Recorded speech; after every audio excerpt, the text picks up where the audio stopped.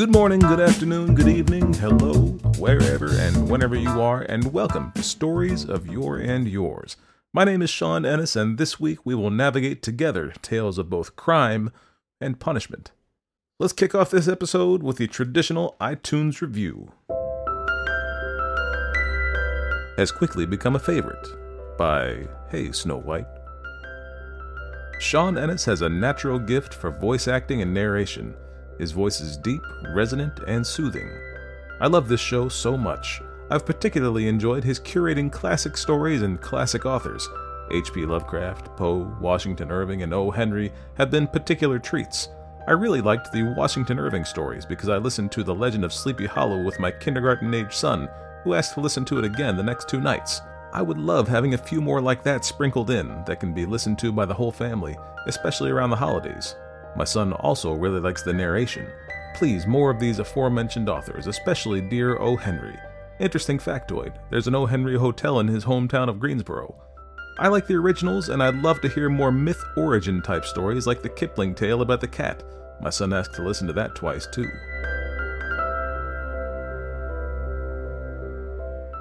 Many thanks to Hey Snow White for the review, and I do have some more of those kinds of stories mentioned in that review planned for this season, so stay tuned. Of course, leaving a review is a great way to support the show, and you can also follow the show on Facebook, Twitter, or Instagram at SYY Podcast, or you can become a patron over on Patreon. Many thanks indeed to my current patrons, Dan, Nick, and Kayla, and there's plenty more room for anyone else who wants to join and take part in the many perks of being a Stories of Your and Yours patron. Now, before we get started this week, don't forget we've got a live stream for The Cure coming up on May 18th to the 20th. Let's hear from Nick and Justin, otherwise known as the Epic Film Guys, about that event. I'm Nick. And I'm Justin, and we can't believe it's already time for the 2019 live stream for The Cure. Thanks to our amazing peers, listeners, and supporters, last year we crushed our goal of $5,000 for the Cancer Research Institute. The Cancer Research Institute is funding research into immunotherapy to create a future immune to all forms of cancer. Every single cent we raise goes to them. And they're also rated over 92% on charitynavigator.org. This year, we're aiming our sights even higher with our most ambitious event to date. Join us May 17th through the 19th on twitch.tv/epicfilmguys for 40 hours of live content from us and other amazing shows who will join us to try to reach $7,500. Please visit www.livestreamforthecure for more information or to find out how you can be a part of the event. Together, we can make a difference.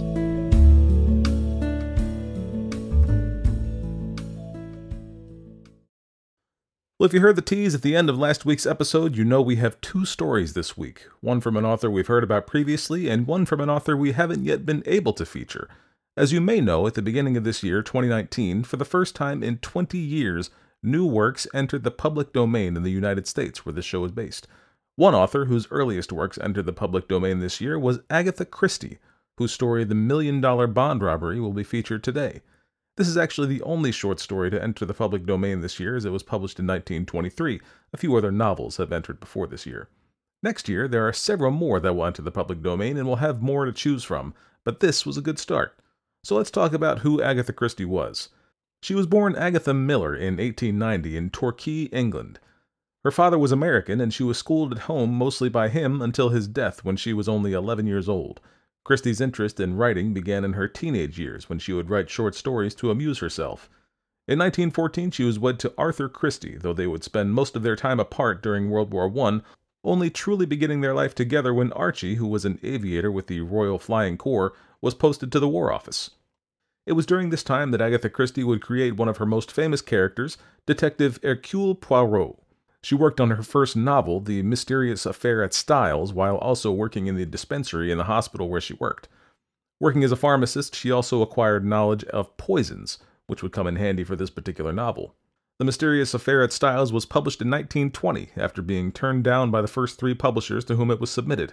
These publishers would likely feel pretty silly down the line, as Christie has gone on to be the best-selling novelist of all time, according to the Guinness Book of World Records. Christie found great success in pretty short order after the publication of her first novel, and became very well known. She created her other most well-known character, Miss Marple, along with Tommy and Tuppence, in 1922. It was certainly not all sunshine and roses from there forward, however. Christie's mother, with whom she was very close, died in 1926, and shortly thereafter Archie Christie would ask for a divorce. This capped off a very difficult year, in which Agatha was also feeling the effects of overexertion from spending so much time writing. In December of 1926, Christie disappeared for 10 days. Her car was found shortly after she left home, but she would remain missing for several more days until she was recognized by the staff at the Swan Hydropathic Hotel, at which point Archie came to meet her. But apparently, she didn't recognize him, or remember who he was.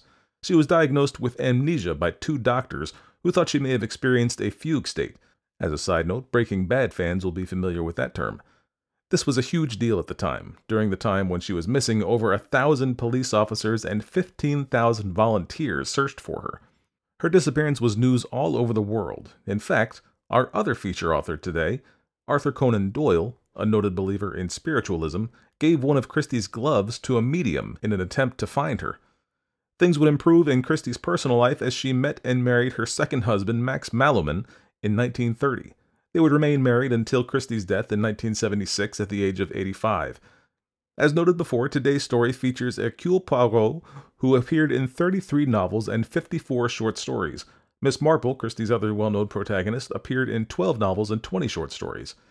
In total, Christie published 66 detective novels and 14 short story collections, in addition to 6 romances under the name of Mary Westmacott. She also wrote the world's longest-running play, a murder mystery called The Mousetrap, which opened in London's West End in November of 1952 and is still running today. The story that we'll hear from Agatha Christie today, The $1 Million Bond Robbery, was first published on May 2, 1923 in The Sketch. The Sketch was a weekly journal that focused on British high society and aristocracy, kind of like the People magazine of its day. In addition to their main content, they would also publish 1 short story per issue, and Christie was featured often. In all, she published 49 short stories in 1923 and 1924 in The Sketch. Algernon Blackwood was another author that we featured here who was printed in the page of The Sketch. The Sketch ran from February 1893 until June of 1959. Now, I have just a few notes about this presentation of the $1 Million Bond Robbery. First of all, it will feature a guest voice. Playing the part of Esme Farquhar is Lisa Michaud. Thank you, Lisa, for lending your voice to the story. You can follow Lisa on Twitter at Lisa N. Michaud, and that's M-I-C-H-A-U-D is the last name. Now, Lisa's profile focuses mainly on computational linguistics and virtual assistants, so if you're looking for some knowledge in that area, you can give her a follow. And one other note about the presentation of the story, you'll notice that I give Hastings, who is Poirot's partner, an American accent, namely my accent. But the other characters in the story have British and French accents. Does Hastings actually have a British accent? Well, yeah. But the nice thing about hosting your own show is that you can cheat sometimes to make things a little bit easier. And frankly, it's just easier to narrate in my actual voice. So I did. I mean, if you can't cheat on your own show, where can you cheat? And one more note. There's one word used in this story that you might not be familiar with, and that is portmanteau. A portmanteau is a large trunk or suitcase, usually made out of stiff leather. Oh, and one other thing. There's a scene where Poirot and Hastings are walking down the street, and there's street traffic noise in the background, so if you're driving, just be aware of that. Don't be startled if you hear a horn honking or something like that. Our second story this week is called B-24, and it is by the aforementioned Arthur Conan Doyle. This is a story told from a different perspective than what we're used to from Doyle. Of course, we featured his work in Season 1 with the Sherlock Holmes story, The Adventure of the Speckled Band. But this particular story is not a Holmes mystery, and it is told from the perspective of the accused. B-24 was first published in March of 1899 in the Strand magazine. Now, I'm going to keep this intro short because we've talked about Doyle and we talked about the Strand in episode 14 of Season 1. But I do want to introduce yet another guest voice. Playing the part of Lady Mannerly will be Erin B. Lillis. Erin is a voice actress who has appeared in several productions. She's in the midst of starting a new podcast called the Sapphic Cast, that's S-A-P-P-H-I-C. She's also in the new Calling Darkness podcast, and she's been a regular voice actor on the very popular No Sleep podcast. You can find her work at erinlillis.com/voice, that's L-I-L-L-I-S, and you can follow her on Twitter at RAVIE13.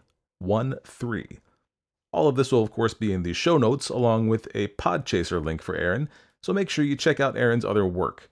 Finally, there is one word that I wasn't familiar with in this story, and that is a taper, which is essentially just a thin candle. So, that's the intro for our authors, our stories, and our super talented guest voices. Now, let's proceed with this week's presentation.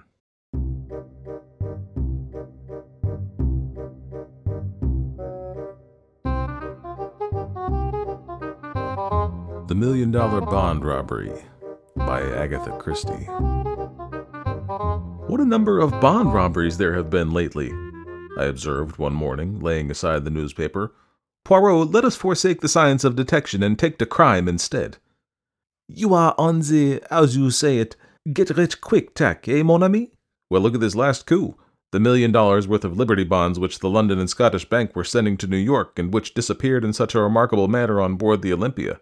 If it were not for the mal de mer and the difficulty of practicing the so excellent method of lagergewehr for a longer time than the few hours of crossing the Channel, I should delight to voyage myself on one of these big liners, murmured Poirot dreamily. Yes, indeed, I said enthusiastically. Some of them must be perfect palaces, the swimming baths, the lounges, the restaurants, the palm courts. Really, it must be hard to believe that one is on the sea. Me? I always know when I am on the sea, said Poirot sadly. And all those bagatelles that you enumerate, they say nothing to me. But, my friend, consider for a moment the geniuses that travel, as it were, incognito. On board these floating palaces, as you so justly call them, one would meet the elite, the haute noblesse of the criminal world. I laughed. So that's the way your enthusiasm runs. You would have liked to cross swords with the man who sneaked the Liberty bonds. The landlady interrupted us. A young lady wants to see you, Mr. Poirot. Here's her card. The card bore the inscription, Miss Esme Farquhar, and Poirot, after diving under the table to retrieve a stray crumb, nodded to the landlady to admit her. In another minute, one of the most charming girls I have ever seen was ushered into the room. She was perhaps about 25, with big brown eyes and a perfect figure. She was well-dressed and perfectly composed in manner. Sit down, I beg of you, mademoiselle. This is my friend, Captain Hastings, who aids me in my little problems. I am afraid it's a big problem I have brought to you today, Mr. Poirot, said the girl, giving me a pleasant bow as she seated herself. I dare say you have read about it in the papers. I am referring to the theft of Liberty bonds on the Olympia. Some astonishment must have shown itself on Poirot's face, for she continued quickly, You are doubtless asking yourself what I have to do with a grave institution like the London and Scottish Bank. In one sense, nothing. In another sense, everything. You see, Mr. Poirot, I am engaged to Mr. Philip Ridgway. Aha, and Mr. Philip Ridgway was in charge of the bonds when they were stolen. Of course, no actual blame can attach to him. It was not his fault in any way. Nevertheless, he is half distraught over the matter. And his uncle, I know, insists that he must carelessly have mentioned having them in his possession. It is a terrible setback in his career. Who is his uncle? Mr. Vavasour, Joint General Manager of the London and Scottish Bank. Suppose, Miss Farquhar, that you recount to me the whole story. Very well. As you know, the bank wished to extend their credits in America, and for this purpose decided to send over $1 million in Liberty bonds. Mr. Vavasour selected his nephew, who had occupied a position of trust in the bank for many years, and was conversant with all the details of the bank's dealings in New York, to make the trip. The Olympia sailed from Liverpool on the 23rd, and the bonds were handed over to Philip on the morning of that day by Mr. Vavasour and Mr. Shaw, the two joint general managers of the London and Scottish. They were counted, enclosed in a package, and sealed in his presence, and he then locked the package at once in his portmanteau. A portmanteau with an ordinary lock? No, Mr. Shaw insisted on a special lock being fitted to it by Mrs. Hubbs. Philip, as I say, placed the package at the bottom of the trunk. It was stolen just a few hours before reaching New York. A rigorous search of the whole ship was made, but without result. The bonds seemed literally to vanish into thin air. Poirot made a grimace. But they did not vanish absolutely, since I gather that they were sold in small parcels within a half an hour of the docking of the Olympia. Well, undoubtedly the next thing is for me to see Mr. Ridgway. I was about to suggest that you should lunch with me at the Cheshire Cheese. Philip will be there. He is meeting me, but does not yet know that I have been consulting you on his behalf. Philip Ridgway was a pleasant-faced man of 30-odd, with just a touch of graying hair at the temples. His face looked drawn and haggard. The theft of the bonds which had been placed in his charge had almost demoralized him, and he reproached himself vainly for not having exercised greater care. Over the excellent steak and kidney pudding of the establishment, he confirmed his fiancée's story in every particular. Poirot then proceeded to question him. "What led you to discover that the bonds had been stolen, Mr. Ridgway?" The man laughed rather bitterly. "The thing that stared me in the face, Mr. Poirot. I couldn't have missed it. My carbon trunk was half out from under the bunk, and all scratched and cut about where they had tried to force the lock. But I understood that it had been opened with a key." "That's so. They tried to force it, but couldn't. And in the end, they got it unlocked somehow." "Curious," said Poirot, his eyes beginning to flicker with the green light that I knew so well. "Very curious. They waste much time trying to prise it open, and then, sapristi, they find they have the key all the time, for each of Messrs. Hobbs' locks is unique." "They couldn't have had the key. It never left me day or night." "You are sure of that?" "I can swear to it. And besides, if they had had the key or a duplicate, why should they waste time trying to force an obviously unforceable lock?" "Ah, there is exactly the question we are asking ourselves. You will see the solution, if we ever find it, will hinge on that curious fact. I beg of you not to assault me if I ask you one more question. Are you perfectly certain you did not leave the trunk unlocked?" Philip Ridgway merely looked at him, and Poirot gesticulated apologetically. "Ah, but these things can happen, I assure you. Very well, the bonds were stolen from the trunk. What did the thieves do with them? How did he manage to get ashore with them?" "Ah!" cried Ridgway. "That's just it. How? Word was passed to the customs authorities, and every soul that left the ship was gone over with a tooth comb." "And the bonds, I gather, made a bulky package." "Certainly they did. They could hardly have been hidden on board, and anyway we know they weren't, because they were offered for sale within half an hour of the Olympia's arrival, long before I got the cables going and the numbers sent out. One broker swears he bought some of them even before the Olympia got in. But you can't send bonds by wireless." "Not by wireless, but did any tug come alongside?" "Only the official ones, and that was after the alarm was given, when everyone was on the lookout. I was watching out myself for their being passed over to someone that way. Good Lord, Mr. Poirot, this thing will drive me mad. People are beginning to say I stole them myself." "But you were also searched on the landing, were you not?" asked Poirot gently. "Yes." The young man stared at him in a puzzled manner. "You do not catch my meaning, I see," said Poirot, smiling enigmatically. "Now I should like to make a few inquiries at the bank." Ridgway produced a card and scribbled a few words on it. "Send this in, and my uncle will see you at once." Poirot thanked him, bade farewell to Miss Farquhar, and together we started out for Threadneedle Street and the head office of the London and Scottish Bank.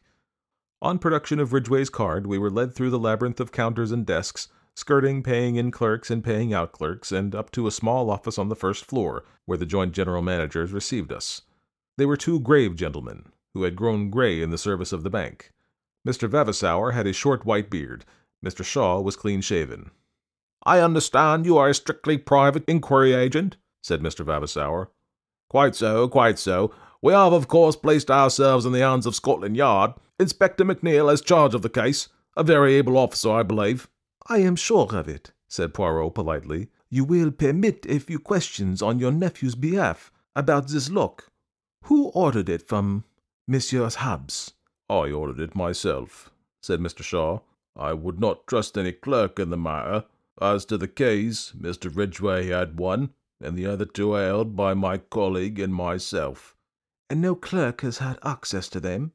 Mr. Shaw turned inquiringly to Mr. Vavasour.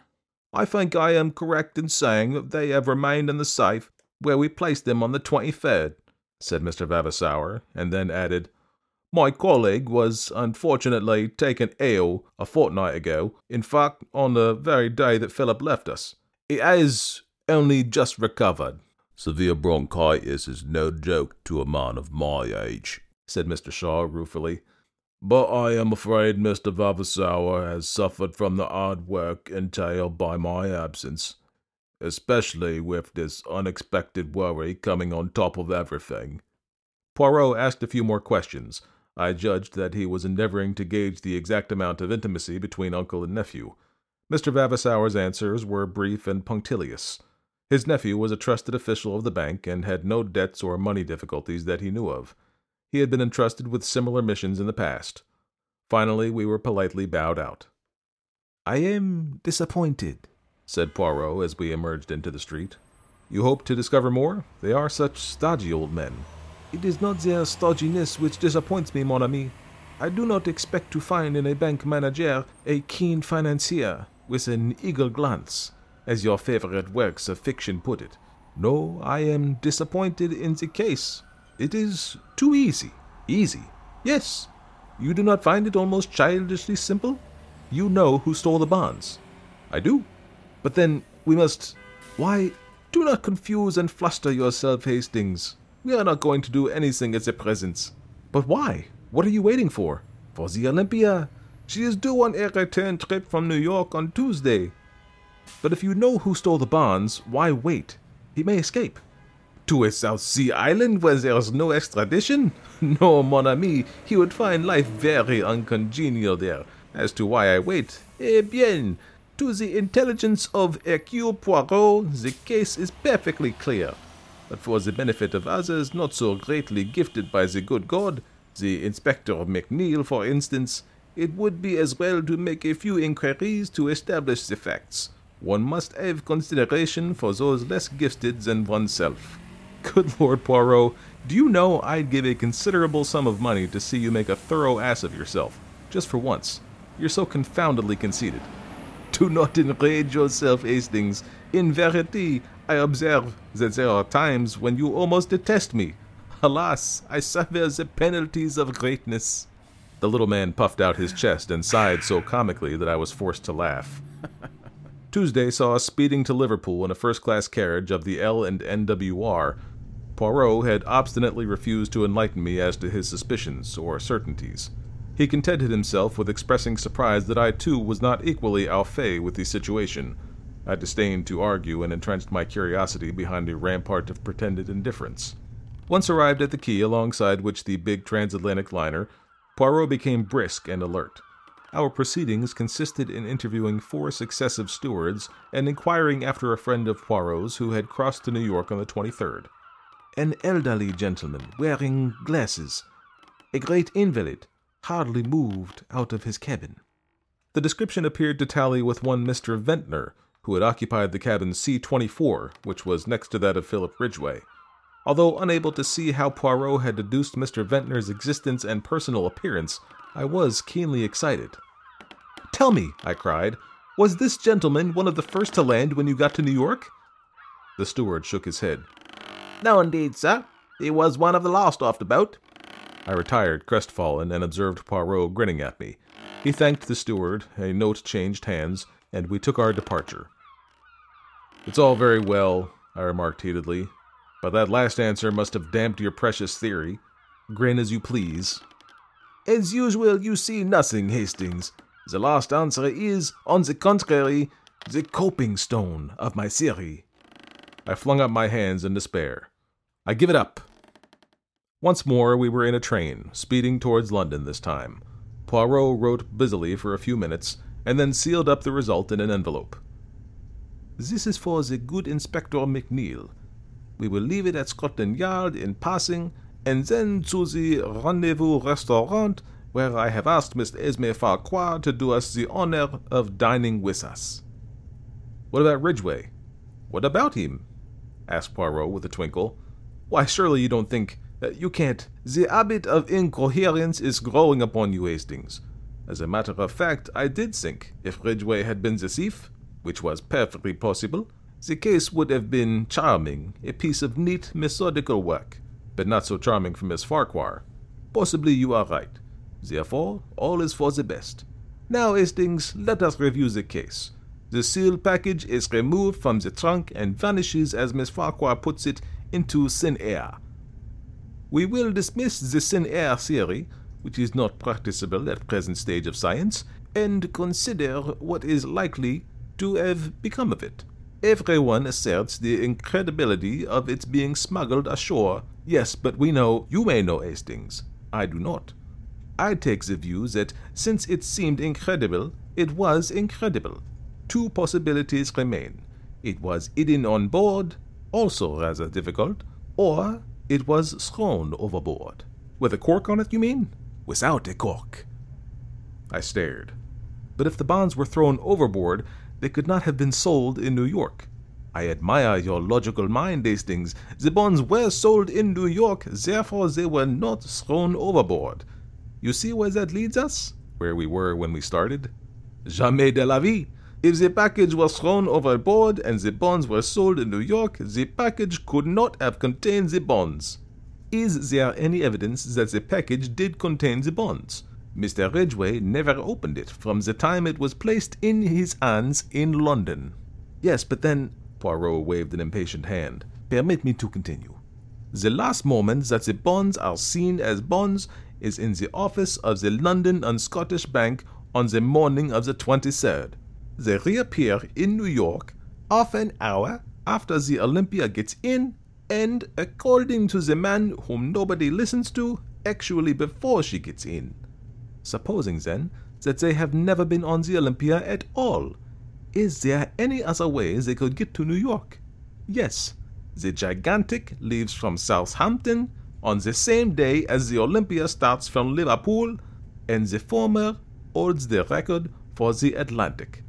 Mailed by the Gigantic, the bonds will be in New York the day before the Olympia arrived. All is clear. The case begins to explain itself. The sealed package is only a dummy. It would have been an easy matter for any of the three men present to prepare a duplicate package which could be substituted for the genuine one. Très bien, the bonds are made to a confederate in New York with instructions to sell as soon as the Olympia is in, but someone must travel on the Olympia to engineer the supposed moment of the robbery. But why? Because if Ridgway merely opens the packet and finds it a dummy, suspicion flies at once to London. No, the man on board the cabin next door does his work, pretends to force the lock in an obvious manner so as to draw immediate attention to the theft, really unlocks the trunk with a duplicate key, throws the package overboard, and waits until the last to leave the boat. Naturally, he wears glasses to conceal his eyes, and is an invalid since he does not want to run the risk of meeting Ridgway. He steps ashore in New York and returns by the first boat available. But which was he? The man who had a duplicate key?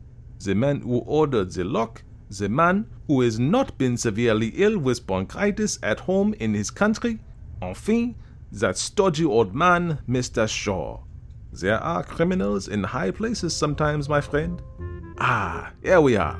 Mademoiselle, I have succeeded. You permit? And, beaming, Poirot kissed the astonished girl lightly on either cheek.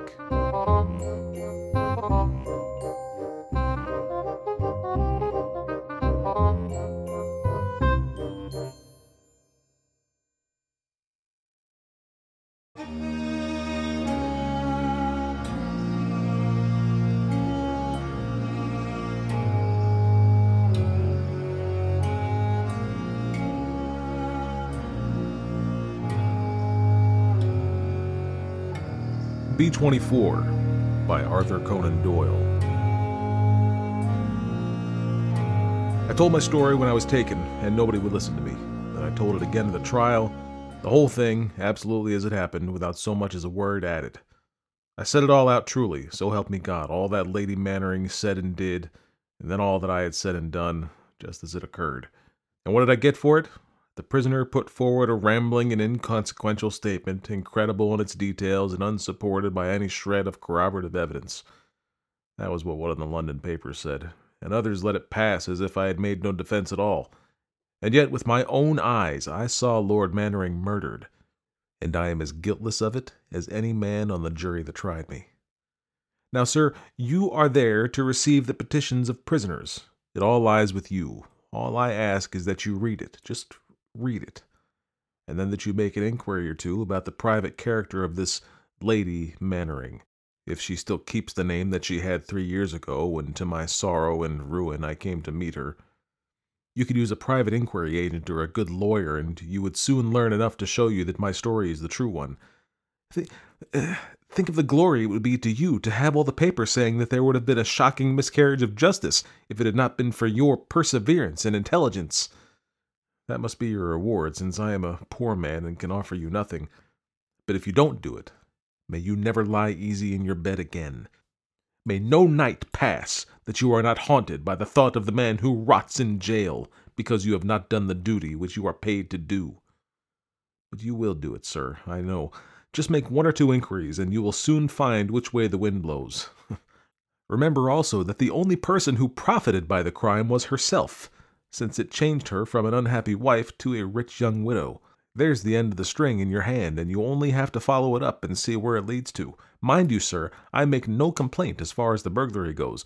I don't whine about what I have deserved, and so far I have had no more than I have deserved. Burglary it was, right enough, and my 3 years have gone to pay for it. It was shown at the trial that I had had a hand in the Merton Cross business and did a year for that, so my story had the less attention on that account. A man with a previous conviction never gets a really fair trial. I own up to the burglary, but when it comes to the murder which brought me a lifer, any judge but Sir James might have given me the gallows, well, then I tell you that I had nothing to do with it, and that I am an innocent man. And now I'll take that night, the 13th of September, 1894, and I'll give you just exactly what occurred, and may God's hand strike me down if I go 1 inch over the truth. I had been at Bristol in the summer looking for work, and then I had a notion that I might get something at Portsmouth, for I was trained as a skilled mechanic. So I came tramping my way across the south of England, and doing odd jobs as I went. I was trying all I knew to keep off the cross, for I had done a year in Exeter jail, and I had had enough of visiting Queen Victoria. But it's cruel hard to get work once the black mark is against your name, and it was all I could do to keep soul and body together. At last, after 10 days of wood-cutting and stone-breaking on starvation pay, I found myself near Salisbury with a couple of shillings in my pocket, and my boots and my patience clean worn out.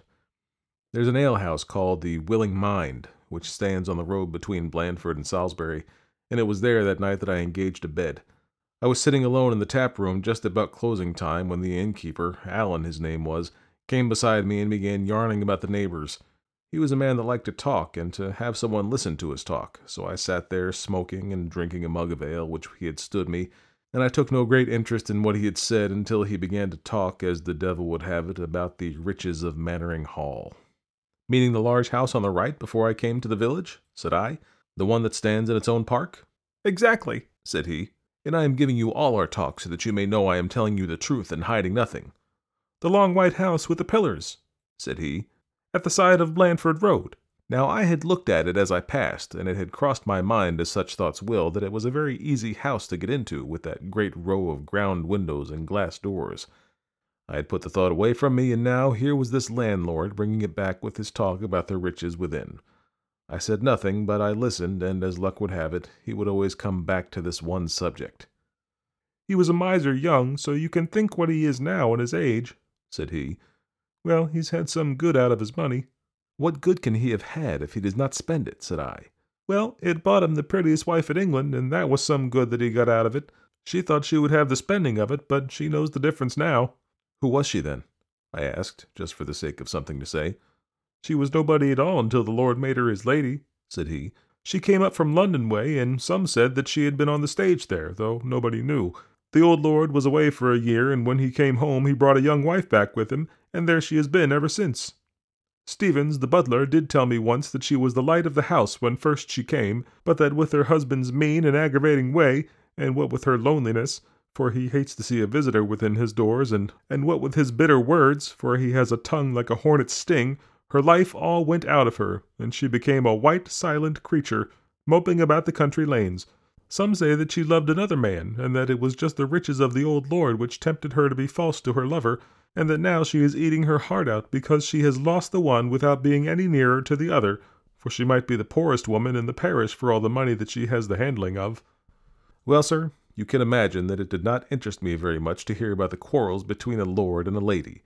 What did it matter to me if she hated the sound of his voice, or if he put every indignity upon her in the hope of breaking her spirit and spoke to her as he would never have dared to speak to one of his servants?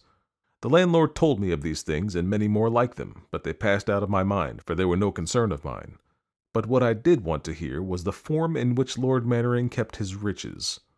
Title deeds and stock certificates are but paper, and more danger than profit to the man who takes them. But metal and stones are worth a risk.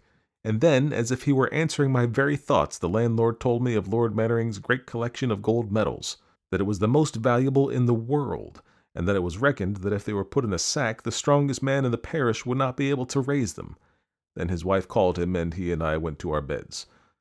I am not arguing to make out a case for myself, but I beg you, sir, to bear all the facts in your mind and to ask yourself whether a man could be more sorely tempted than I was. I make bold to say that there are few who could have held out against it.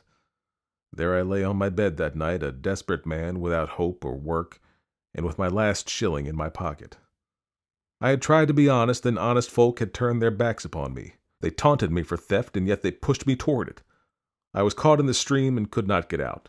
And then it was such a chance. The great house all lined with windows, the golden medals which could so easily be melted down.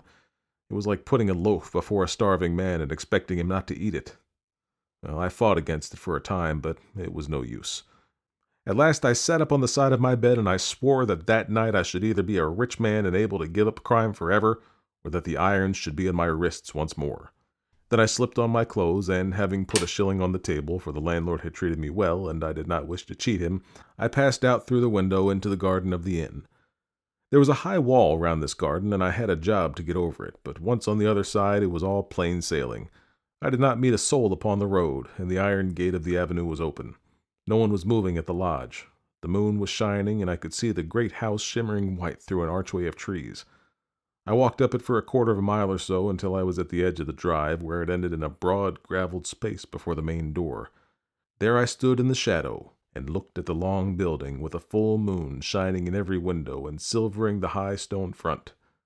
I crouched there for some time, and I wondered where I should find the easiest entrance. The corner window of the side seemed to be the one which was least overlooked, and a screen of ivy hung heavily over it.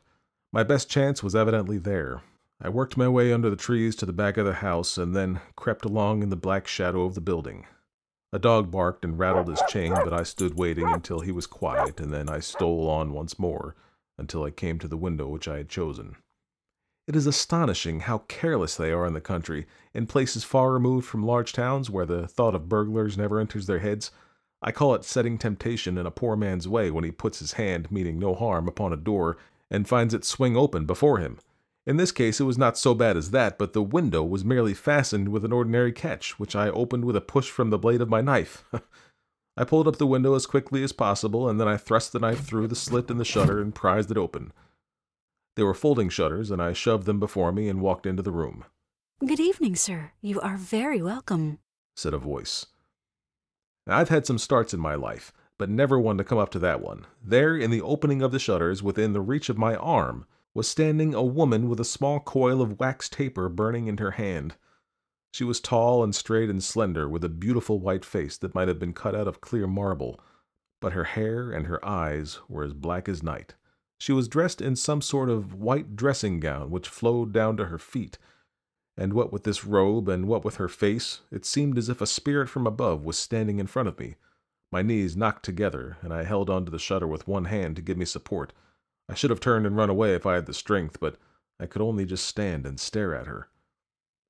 She soon brought me back to myself once more. "Don't be frightened," said she, and they were strange words for the mistress of a house to have to use on a burglar. "I saw you out of my bedroom window when you were hiding under those trees. So I slipped downstairs, and then I heard you at the window. I should have opened it for you if you had waited, but you managed it yourself just as I came up."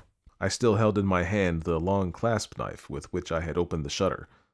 I was unshaven and grimed from a week on the roads. Altogether, there are few people who would have cared to face me alone at 1 in the morning, but this woman, if I had been her lover meeting her by appointment, could not have looked upon me with a more welcoming eye.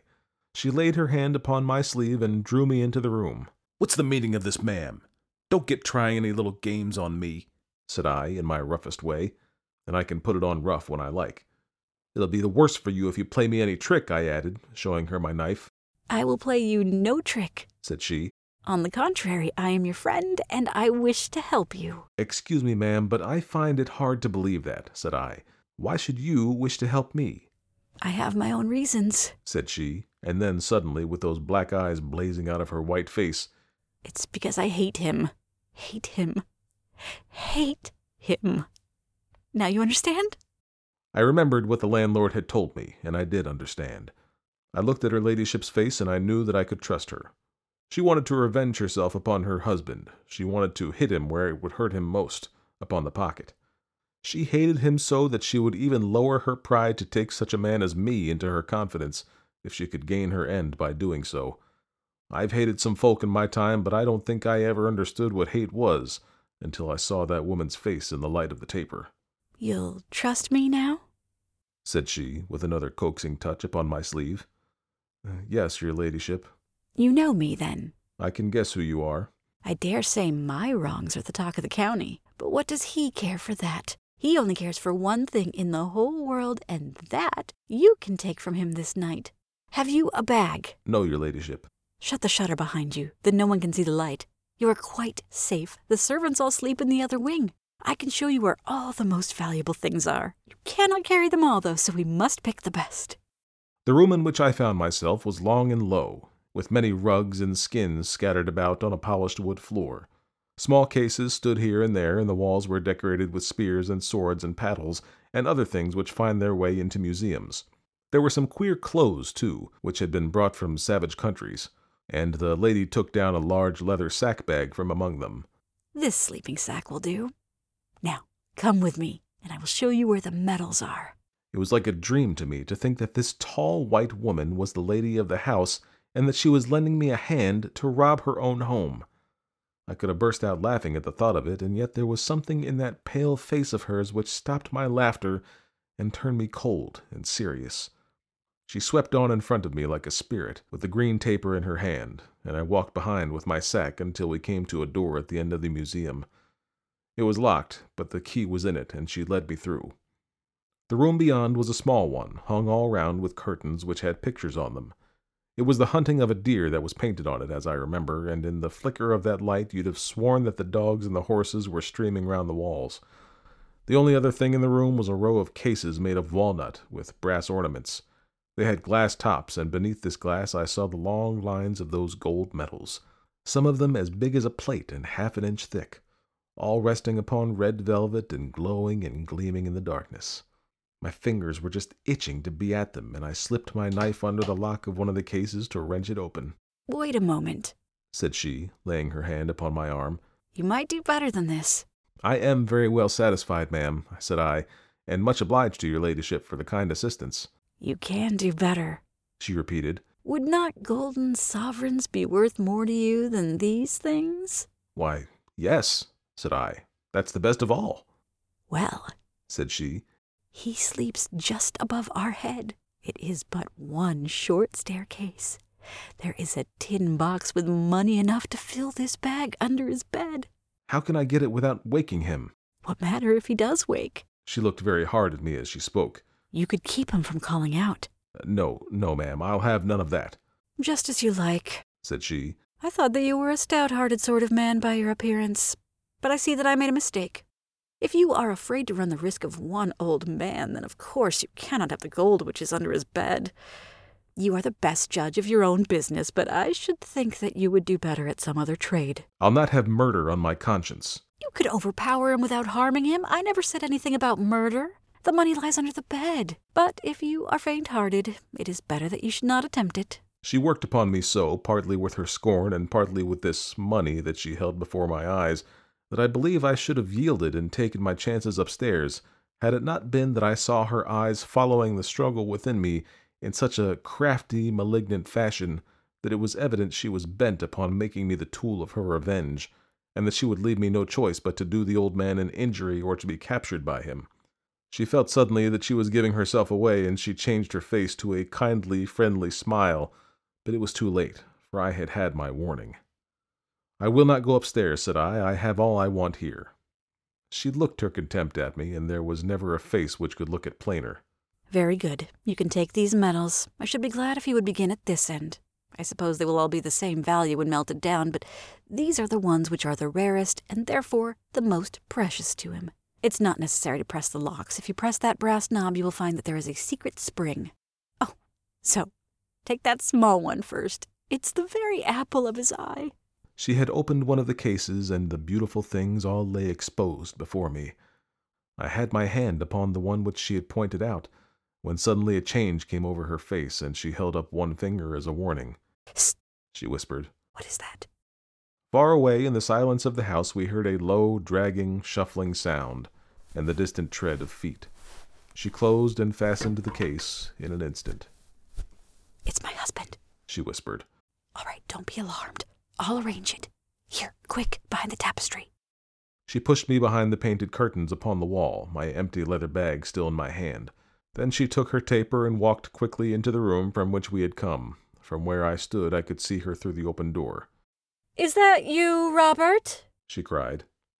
The light of a candle shone through the door of the museum, and the shuffling steps came nearer and nearer. Then I saw a face in the doorway, a great heavy face, all lines and creases, with a huge curving nose and a pair of gold glasses fixed across it. He had to throw his head back to see through the glasses, and that great nose thrust out in front of him like a beak of some sort of fowl. He was a big man, very tall and burly, so that in his loose dressing gown his figure seemed to fill up the whole doorway. He had a pile of gray, curling hair all round his head, but his face was clean-shaven. His mouth was thin and small and prim, hidden away under his long, masterful nose. He stood there, holding the candle in front of him and looking at his wife with a queer, malicious gleam in his eye. It only needed that one look to tell me that he was as fond of her as she was of him. "How's this?" he asked. "Some new tantrum? What do you mean by wandering around the house? Why don't you go to bed?" "I could not sleep," she answered. She spoke languidly and wearily. If she was an actress once, she had not forgotten her calling. "Might I suggest," said he, in that same mocking kind of voice, "that a good conscience is an excellent aid to sleep?" "That cannot be true," she answered, "for you sleep very well." "I have only one thing in my life to be ashamed of," said he, and his hair bristled up with anger until he looked like an old cockatoo. "You know best what that is. It is a mistake which has brought its own punishment with it." "To me as well as to you, remember that." "You have very little to whine about. It was I who stooped, and you who rose." "Rose!" "Yes, rose. I suppose you do not deny that it is a promotion to exchange the music hall for Mannering Hall. Fool that I was ever to take you out of your true sphere." "If you think so, why do you not separate?" "Because private misery is better than public humiliation. Because it is easier to suffer for a mistake than to own to it. Because also I like to keep you in my sight, and to know that you cannot go back to him." "You villain! You cowardly villain!" Yes, yes, my lady, I know your secret ambition, but it shall never be while I live, and if it happens after my death, I would at least take care that you go to him as a beggar. You and your dear Edward will never have the satisfaction of squandering my savings, and you may make up your mind to that, my lady. Why are those shutters and the windows open?" "I found the night very close." "It is not safe. How do you know that some tramp may not be outside?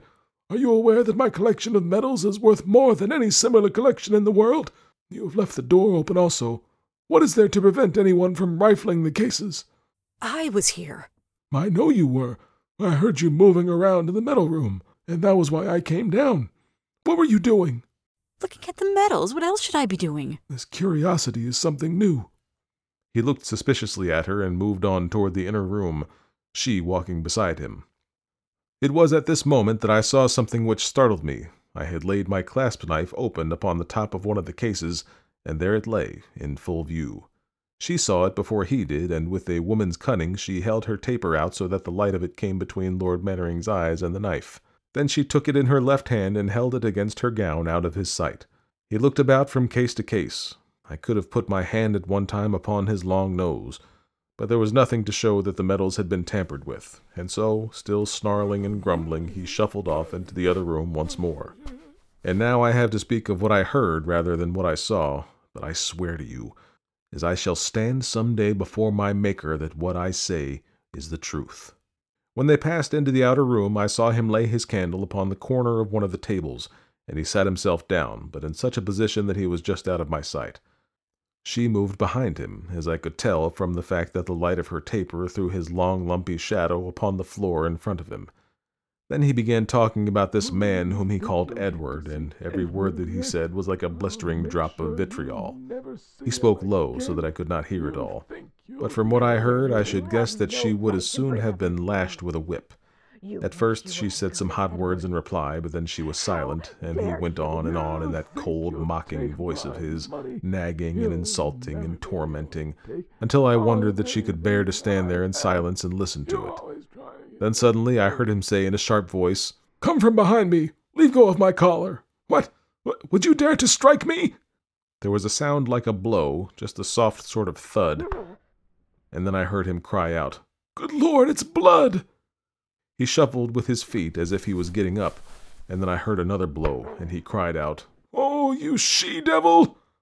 and was quiet, except for a dripping and splashing upon the floor. I ran out from behind my curtain at that and rushed into the other room, shaking all over with the horror of it. The old man had slipped down in the chair, and his dressing gown had rucked up until he looked as if he had a monstrous hump to his back. His head, with the gold glasses still fixed on his nose, was lolling over on one side, and his little mouth was open, just like a dead fish. I could not see where the blood was coming from, but I could hear it drumming upon the floor. She stood behind him with the candle shining full upon her face. Her lips were pressed together and her eyes shining, and a touch of color had come into each of her cheeks.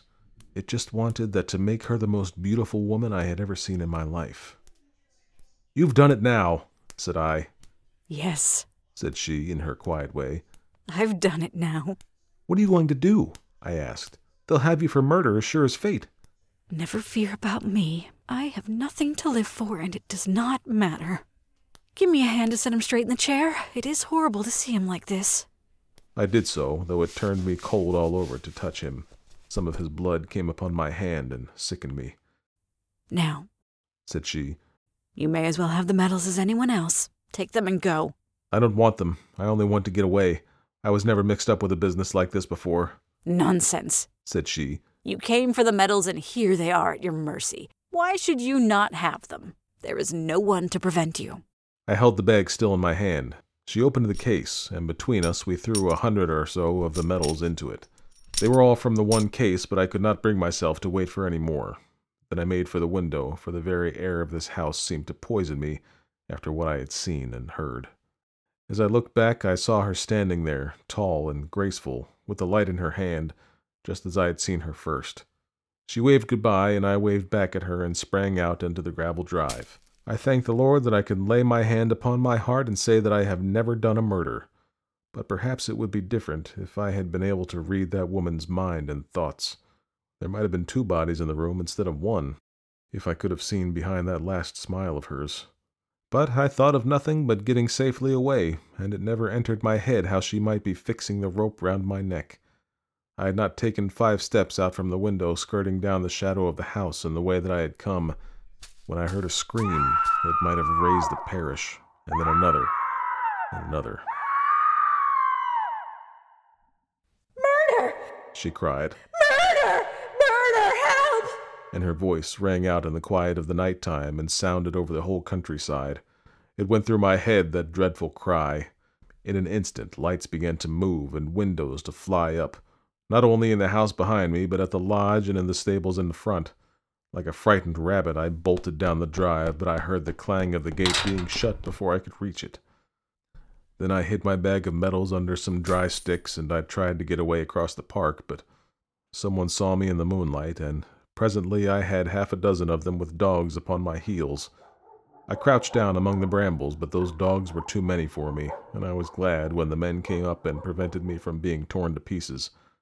They seized me and dragged me back to the room from which I had come. "Is this the man, your ladyship?" asked the oldest of them, the same whom I found out afterwards to be the butler. She had been bending over the body with her handkerchief to her eyes, and now she turned upon me with the face of fury. Oh, what an actress that woman was! "Yes, yes, it is the ferryman!" she cried. "Oh, you villain, you cruel villain, to treat an old man so!" There was a man there who seemed to be a village constable. He laid his hand upon my shoulder. "What do you say to that?" said he. "It was she who did it," I cried, pointing at the woman, whose eyes never flinched once before mine. "Come, come, try another," said the constable, and one of the men servants struck at me with his fist. "I tell you that I saw her do it. She stabbed him twice with a knife. She first helped me to rob him, and then she murdered him." The footman tried to strike me again, but she held up her hand. "Do not hurt him," said she. "I think that his punishment may safely be left to the law." "I'll see to that, your ladyship," said the constable. "Your ladyship actually saw the crime committed, did you not?" Yes, I saw it with my own eyes. It was horrible. We heard the noise and we came down. My poor husband was in front. The man had one of those cases open and was filling a black leather bag which he held in his hand. He rushed past us and my husband seized him. There was a struggle and he stabbed him twice. There you can see the blood upon his hands. If I am not mistaken, his knife is still in Lord Mannering's body. "Look at the blood upon her hands," I cried. "She has been holding up his lordship's head, you lying rascal," said the butler. "And here's the very sack her ladyship spoke of," said the constable, as a groom came in with the one which I had dropped in my flight. "And here are the medals inside it. That's good enough for me. We will keep him safe here tonight, and tomorrow the inspector and I can take him to Salisbury." Poor creature. For my own part, I forgive him any injury which he has done me. Who knows what temptation may have driven him to crime? His conscience and the law will give him punishment enough without any reproach of mine rendering it more bitter. I could not answer. I tell you, sir, I could not answer, so taken aback was I by the assurance of the woman. And so, seeming by my silence to agree to all that she had said, I was dragged away by the butler and the constable into the cellar, in which they locked me for the night. There, sir, I have told you the whole story of the events which led up to the murder of Lord Mannering by his wife upon the night of September the 14th in the year 1894. Perhaps you will put my statement on one side as the constable did at the Mannering Towers, or the judge afterwards at the county assizes. Or perhaps you will see that there is a ring of truth in what I say, and you will follow it up, and so make your name forever as a man who does not grudge personal trouble where justice is to be done. I have only you to look to, sir, and if you will clear my name of this false accusation, then I will worship you as one man never yet worshipped another. But if you fail me, then I give you my solemn promise that I will rope myself up this day month to the bar of my window, and from that time on I will come to plague you in your dreams, if ever yet one man was able to come back and haunt another. What I ask you to do is very simple. Make inquiries about this woman, watch her, learn her past history, find out what use she is making of the money which has come to her, and whether there is not a man, Edward, as I have stated. If from all this you learn anything which shows you her real character, or which seems to you to corroborate the story which I have told you, then I am sure that I can rely upon your goodness of heart to come to the rescue of an innocent man.